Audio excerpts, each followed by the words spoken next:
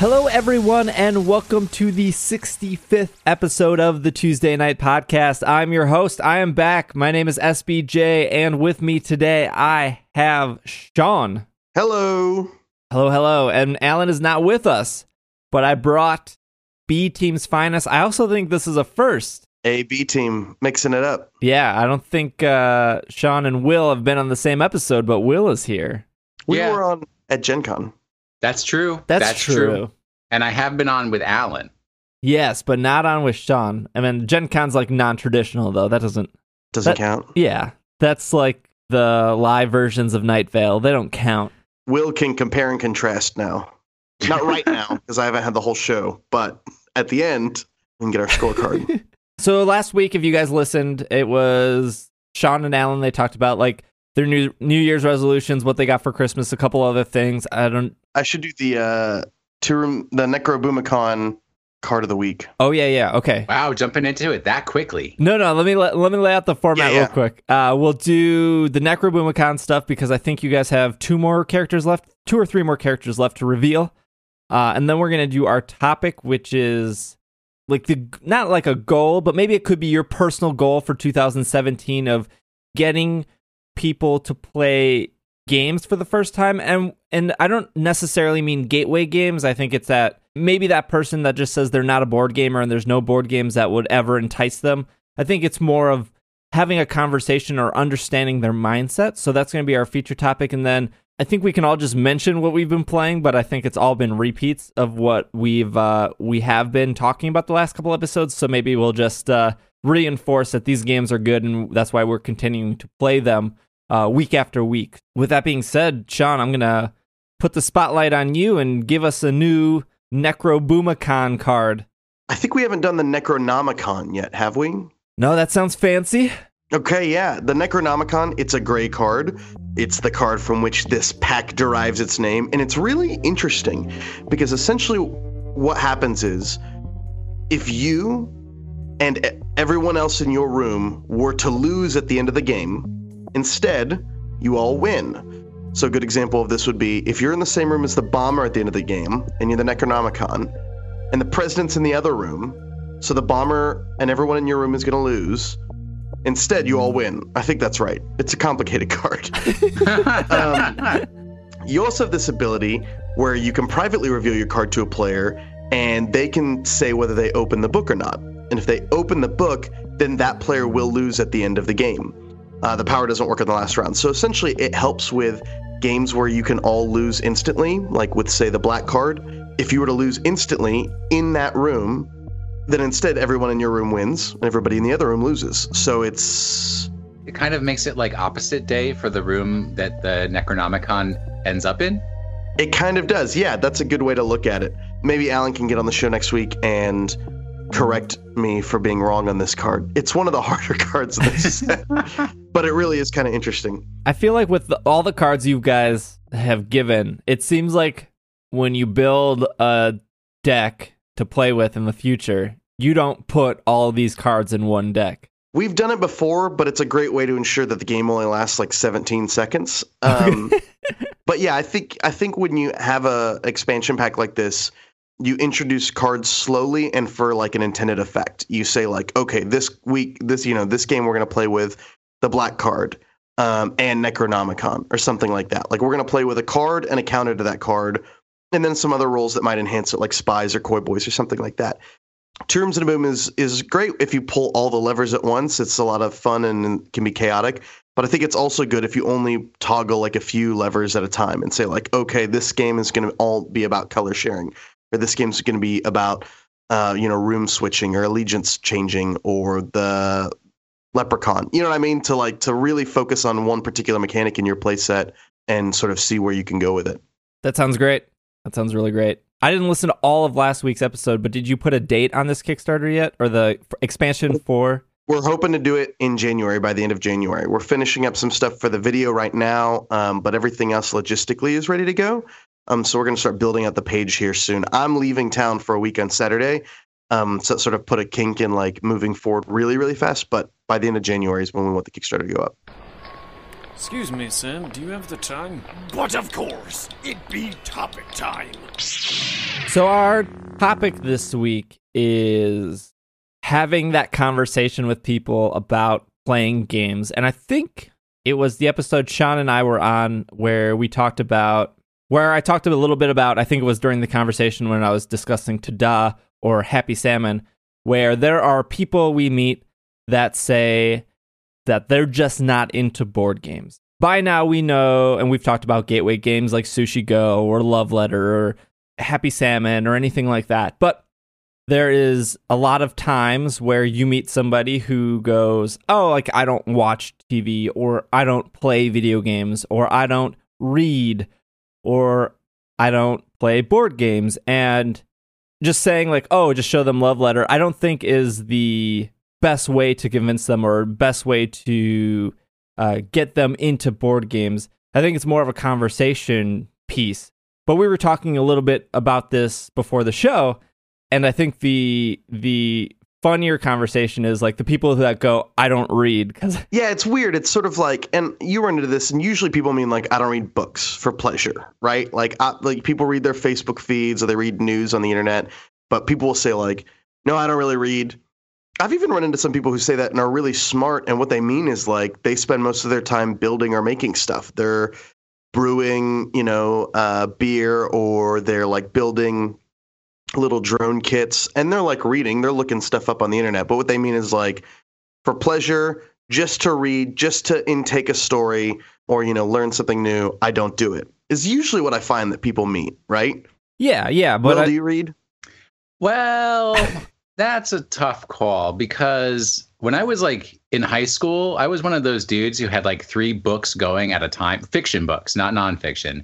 I was constantly reading. Anytime I walked anywhere, I had a book open in front of me and I was reading while I walked. And now I don't read nothing. What happened? I don't have time for it. I just literally don't have that amount of downtime where I can be sitting doing only one thing and only focused on one thing. That time just does not exist for me right now. That happened to me with anime, which I love, but having to watch a show, particularly like with the subtitles on, it's like I can't even play on my phone or be skimming something, or I have to like devote all my attention to paying attention to this one show. And then I have to like binge watch it. If I'm going to get done, I've got to get through all these like seasons and that kind of thing. Whereas like most television, I could be kind of watching it and I could be drifting in and out of my day, or I can make a note, but it's like I'll completely lose track of everything I'm doing if I miss the subtitles for a second. No, I understand that. And I never watch subbed anime. I only watch dubbed because I can knit or crochet while I'm doing that. Oh, that's cool. I'm definitely getting something done while I'm watching anime. And I pretty much only watch cartoons. So there you go. You've revealed my weakness. Will's reason for not reading. Oh, also because authors these days are no good. There hasn't been a good author since like J.D. Salinger. That's the bar? That's the bar for you, is J.D. Salinger? No, that's the only name I could pick out of my head. I think like Eudora Welty is like my favorite author of all time, but who's ever heard of her? I think my girlfriend's talked about her within the last 2 weeks to me. It's an awesome collection of short stories. It's called Light Can Be Both Wave and Particle. Highly recommended. It's about her life as a child in 1942. Move on. So Will's reason for not reading isn't because he doesn't enjoy it, or at least that's not what came across. It was because you don't have time versus what else you want to do. And I think that's a fair reason for people to say, like, I don't read. Even though, like, that is an outlet of entertainment that exists. So, but that reason of I don't have time doesn't fit to the not wanting to play a board game, right? Maybe? I don't know. Maybe board games take some time. Maybe solitaire. Oh, sure, like playing by yourself. You mean like in a social situation, if I wanted to play a board game with you and you're like, I don't really like to play board games, it's like, well, you weren't going to be doing anything else other than hanging out with me anyway. Right, exactly. Or even, I think this was the situation I used 2 weeks ago, but my friend Alex, when he goes and sees his girlfriend's family, he always tells me that they don't want to play any board games, and instead they are watching football or cooking in the kitchen or decorating cookies or doing other things. And their reason, beyond the fact that they don't want to play, but the reason is we just don't play board games. I didn't know what advice to give him to... Like what you could say that would open up their mind to why you love them, like why you love board games. Right, yeah. Obviously, you don't want to force somebody to do something they don't want to, but it's not like you're trying to convince them to like bungee jump or to skydive. There's very little... It's low risk. Right, yeah. Besides their time, and which can range, like a game like Love Letter can take, less than 5 minutes. Besides their time, it's not like they're getting hurt. Well, I mean, people who don't want to play board games are people who are just afraid of having any kind of interaction with the other people in the room besides something that's completely superficial. And I guess maybe this is their mindset we're trying to understand. Do you think that they like a person who reads? Do you think that? I mean, Will, you said your reason was you don't have time, but other people, their reasons could be like the words are hard. Words are hard. Books are boring. Books are boring. Books take a long time. Mm-hmm. 3 of the books I'm reading are all 10-hour-long books. And when I say reading, I mean because I'm listening to them on Audible, but I am actually reading one physical book. What are the 3 books you're reading right now? I want to know. So I am reading Thank You for Arguing by Jay Henricks. Okay. I am reading... Well, hey, if you want to do corrections, that the author was Ellen Gilchrist, not Eudora Welty. Oops. It turns out. I'm reading The Willpower Instinct by Kelly McGonigal. I just finished Smarter, Faster, Better by Charles Duhigg.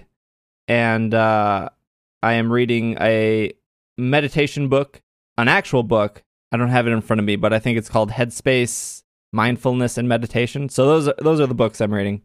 Not bad. But going back to board games, like, do you think instead of like the words is hard argument, is it I'm afraid I'm not going to understand the rules, or is it I'm afraid I'm going to lose, or I don't want to look stupid losing, or I don't want to look stupid not understanding the rules? Because if they came out and said those reasons, like I don't want to lose, you go with a co-op game, right? Like there are games that fit situations of people's fears or resistances when it comes to board games. It's just I don't play board games is such a bad excuse, because if they said what they liked or didn't like, I feel like there's a board game for every one of those likes and dislikes. Yeah, I think you're onto something for sure.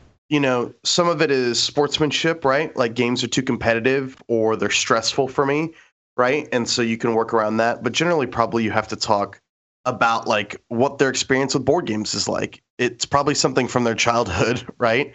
Like Clue or Monopoly are just like these like little board games that we've all played sort of a million times. But board games are also interesting in that they're the only medium in the world where someone has to read a rule book, like internalize those rules, then teach it to everyone else, and then you kind of have to like fumble through a shitty game before you even like know what you're doing. And that's super intimidating. Like we say it's low risk, but literally probably bungee jumping is easier because they probably strap something onto you, give you like a little safety class, and like throw you out of a helicopter or whatever they do. Not saying bungee jumping is easier than playing board games. I'm just saying like in terms of risk reward for your time, the risk that you will not enjoy any random board game is probably higher than not enjoying any random movie. Not because there's like more good movies than there are good board games, but because your investment is so much higher. Like no matter what, I'm like getting out of this movie in an hour and a half, right? But with this board game, I could like lose or play the game wrong, or I could win and people could be shitty about it, right? Like there's just a lot that could go wrong in a board game scenario. Yeah, with board games, you're making social memories that can last and scar you for a lifetime. And no, which is just like my everyday. Well, like my childhood. But right. I think, yeah, a lot of people are turned off by the thought that all board games are ultimate win-lose, right? That there isn't any other type of game out there. They don't have that awareness that there are some games that are just played to have fun and there's no real win. Yeah, I was listening to a podcast talking about this, that there should probably be a distinction made between a game and an activity. And like a game is something where it's okay to compete to try and win, right? Like if we play volleyball, it's fun, but one of us is going to win, and it's not wrong to try hard to win. But some games are meant to be played as an activity. Yeah, there's a winner and a loser, but it's really just out of a sense of sort of tradition. Two Rooms and a Boom is a good example of that. Yeah, it could be. Yeah, you could play it really competitively, but you could also just play it as sort of an activity. Like, let's see what happened, right? Dixit's more of like an activity. Codenames it also feels more like an activity than a super competitive game. Whereas, like, I wouldn't want to play Magic the Gathering as an activity, probably. If I play a lot of CCGs, probably I could just blast through 3 or 4 games with a friend, and we could do it sort of as an activity and not really care who wins or loses. But I think sometimes there's this distinction between games and activities that people don't make. Does that make sense? Yeah, Makes absolute sense. Yeah, totally. Like, no one really plays chess as an activity. There's a distinct winner and loser in chess. And I think that's okay. And I think like sportsmanship and competition are like good things, and they're good things to practice and good things to learn. But they don't have to be the sum total of your experience in the gaming world, right? For example, when Al and I first started Tuesday Night Games, we were both really into social party games, light games, low risk, low stakes, really high on the like laughability index, I guess you would say. And as I get more into games, I find myself really enjoying other types of games, but in different contexts. Like, I didn't really like Euro games because they seemed stupid and mathy and had no like social interaction. And so I started playing them with the Board with Life guys like Donald and Chris and Nikki. And I realized, this is just like a thing we can be doing while we're hanging out and talking. And we can like play the game and focus on the game part of the game as like an activity we're doing together. And there's a winner or loser, and you can try hard. But in a Euro game, how hard you try is not stopping other people from trying hard or not trying at all, right? Because it's like we're playing solitaire together. And Donald even brought up a great point that Euro games are really good for people with like social anxiety who want something that they can easily focus on or tune out of when, like the social stakes get a little high, if that makes sense. It's like alcohol. It's a good social lubricant. Sounds like I need to be playing more Euro games. They're nice for that, yeah. What is the conversation? How do you control that conversation then when somebody says they don't like games or they don't play board games? Have either of you been able to successfully convince one of those people to give a game a try or try to understand where they're coming from or why they're hesitant? Because maybe they are afraid of the win-lose situation or the competitiveness, and you instead played Pandemic with them or something. Has there been any success stories that our listeners can take away from this? Well, I'm a really popular guy, so most of the time if I say I'm doing something, most people just want to do it with me, so I haven't really had that problem. That's why I did cocaine for the first time. Well, I'm not there yet. Because Will was like, we're all going to go do cocaine. It's Gen Con. We're doing lines. But no, I brought Mysterium to work and did an email to everybody at work. And I was like, noon in the break room, I'm going to play some Mysterium. And I had 10 people show up. So that's all awesome. It took for me. How many of those people, though, never played a modern board game? All of them. All of them. Oh, dude, wow. You never met the people I work with. There's like one guy who has a regular gaming group, and he, comes and talks to me every Friday morning because they meet on Thursdays to talk about what they've played. And I've never heard of any of these bizarre games. I don't know where they're getting these games from, but that's like the only person out of the 200 people in my department that plays board games regularly, modern games regularly. I think that's funny that the only other person that plays board games plays games like on the other end of the world from what you play. You don't even have that common connection of like, yeah, we both play this game. Like, no, he came in. What is the movie? It's not the Seven Samurai, the Japanese movie about the like not ninjas, the Ronin. It's like, so he comes in, and I was like, oh, did you get any games? 49 Ronin or whatever. Yeah, I was like, did you get any games for Christmas? He's like, yeah, I got this new game called Ronin, and I was like, I've never heard of this game Ronin, and I listen to a lot of these board game podcasts, and nobody's talked about that one. And he's like, yeah, you got these little like samurai swords, and you have a board, and then also his group has another one called Seven Ronin, an asymmetric 2-player game by Gray Fox. We need to get him on the podcast. He's got another one called Crokinole, which is like a custom-made wooden board. Crokinole's a really old game. I was just reading about this the other day. Crokinole. So maybe that's not a modern board game. But anyways, he's the only dude. It's a dexterity game. Yeah. He's the only dude at work who plays modern board games. That's so funny. So with Crokinole kind of like shuffleboard and marbles all combined. Oh, okay. Yeah. With your Mysterium story, were there people that walked away wanting to know more, or were they really impressed? Like, was there any feel to that group? Oh yeah, everybody wanted to do it again, just nobody's had time. And like seriously, if I bring in any games and say let's play Legacy Gears of Time, I can always get people together to do that. But it's also because I do it during work and I say, all right, it's a Friday. Let's take a 2-hour lunch. We'll stay in the office. So you're going to be here anyways. So just take some time away from work and let's have some social work time with people. Are you like the boss there? I used to be. Then he introduced board games. Thanks for pointing that out. You said you told everybody that they could take 2 hours off work. And I thought that was an amazing power to have as a rank and file employee. No. I work at a university. I mean, just saying let's take a 2-hour lunch could be just Tuesday.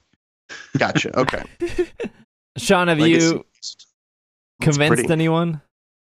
I have the opposite problem, which is that the people I run into know that I do games, not because I'm famous, but because they're, friends and family and stuff like that. And so I'll meet Lindsay, my girlfriend's, her extended family, and it'll be like, oh, Sean makes games. And they'll be like, ooh, Sean, you'll have to teach us a game sometime.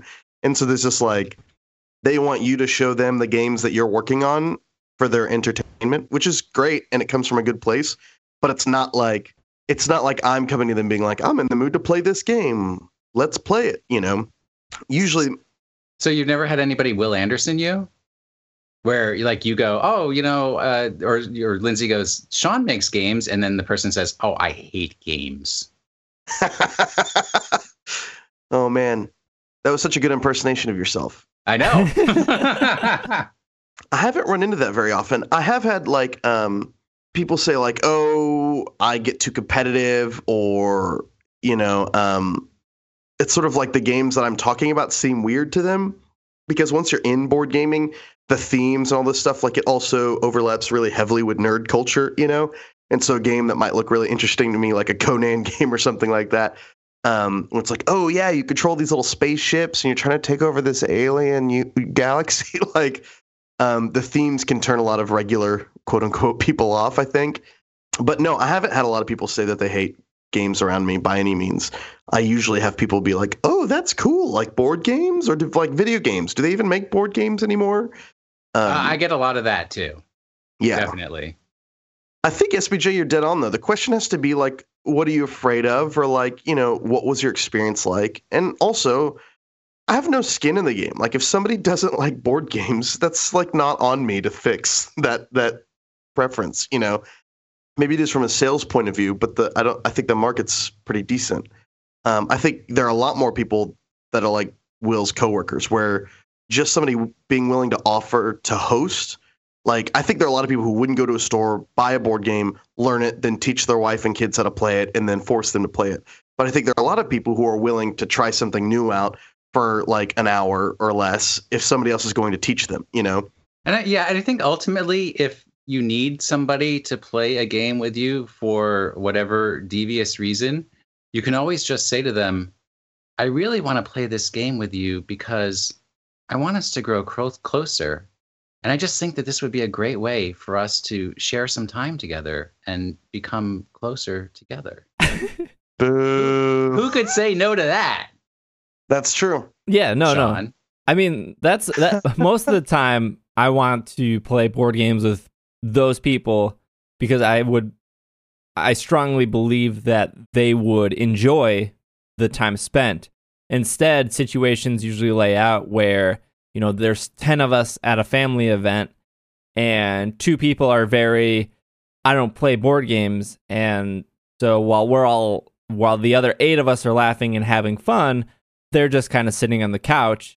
And maybe it's just that those types of people, but it's almost always a complaint of, well, we're not doing anything together. And it's like, no, we are. I think there's something interesting here, because something that goes unsaid a lot of times is that people learn differently. Lindsay and I wanted to play. She got me Sherlock Holmes Consulting Detective for Christmas the year before this last one. I was like, great, we can play it together. And then I broke it down, and it's got a lot of reading. And once we got into that, we realized that both of us would need to read all the information. One of us couldn't read it out loud because the other, like, we wouldn't be able to really figure out what the other person was saying, if that makes sense. Like, we needed to learn visually by reading it. And that was going to make it a really slow, excruciating experience with, like, one of us reading 2 pages of information, then passing it to the other person, then going back and forth doing that. And we would just sort of be sitting there in silence, which didn't sound like a lot of fun to us. So I was like, okay, I'll play it on my own later. I'll play it with somebody else. But it's possible that the people in your specific scenario learn a different way, right? Like, they need to read the rules themselves, or they need to watch a video, or they need to do this, or they need to do that. Or that there's a genuine fear of, like, not wanting to lose in front of everybody before they even know the rules of the game. And so they're just withdrawing before that there's a chance for that to happen. Or, like, having to compete even in a small scenario with a large group of people is sort of producing some mild anxiety. And so maybe it's better to attempt one-on-one with those people, to play a game with them in an environment that they maybe feel more comfortable in. Part of that's because, like, I don't know why, but I have a feeling that, like, those same people would probably be fine playing Spoons or Hearts or some other, like, old school game that they've played a billion times before.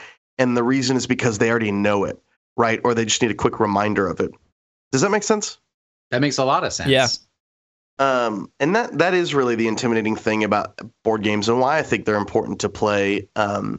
Because I think those are real things you should learn in life, which is how to be a good sport, how to be a gracious winner, how to not be a sore loser, how to, like, compete in a way that's healthy, where, like, you can compete but not let it affect you when you leave, or you can, like, compete without, like, being mean to other people. I think those are, like, valuable skills to have in life. And I think board games give you a chance to practice those skills. And that's one of the reasons, like I'd gotten into Euro games. It's another reason why I've gotten into more competitive games as opposed to just purely social games, was because they test different things, and they allow you, like, nobody cares if you go super hard in a 2-player competitive card game. But people do care if you go super hard in the Resistance, because what that looks like in a 2-player card game is putting cards down on the board. But what it looks like in the Resistance is, like, lying and being aggressive and getting in people's faces.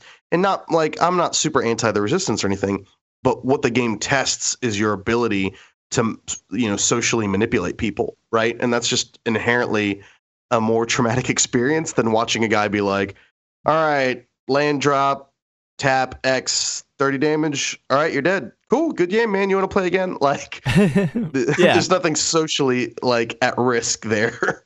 Yeah, well, I think we tackled it. I went into the conversation knowing there was no definite answer, but I think it's maybe something to think about, of helping you guys unwrap why maybe your uncle out of everyone doesn't want to play games, and maybe that's just not his or her thing to do, and that's fine. But sometimes you need more players, or sometimes you strongly believe that person would enjoy the game if they gave it a chance.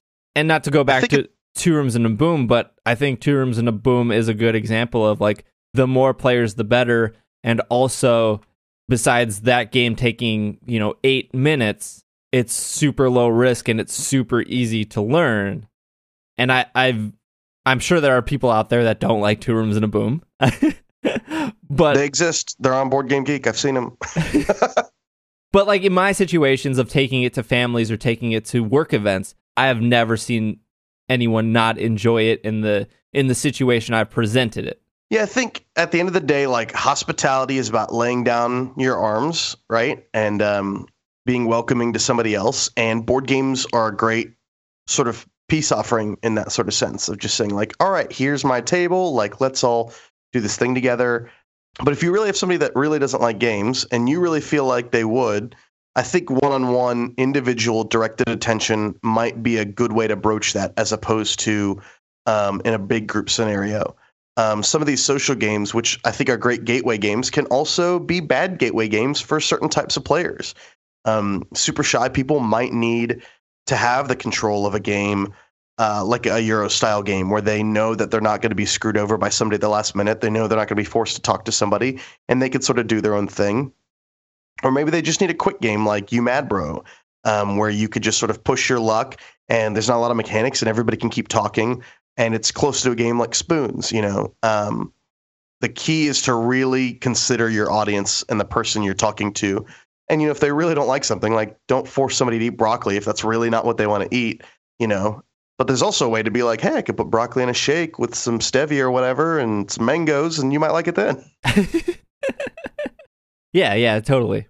Well, I think just finding, probably what Sean said, finding the right experience for the person is going to be the best way. If you really feel that they would learn to enjoy games more and they just kind of need a gradual exposure, finding a game that steps up where you can actually have a successful experience with 2 or 3 players, and then that can expand to be the same game with 6 players once they get comfortable with how it's played. That's a great way. And then, once they're comfortable with those 6 people, then you can have that group and say, all right, let's try something that you haven't tried before, but it's with these 6 people that you've played this game you were comfortable with. So you can carry that comfort over and play even more games and learn to enjoy the hobby and spend all your money. Right? The only reason you're bringing people in is so that they can spend money on games, and you're not the only person spending money on games anymore. Yeah, I mean, that's a reason.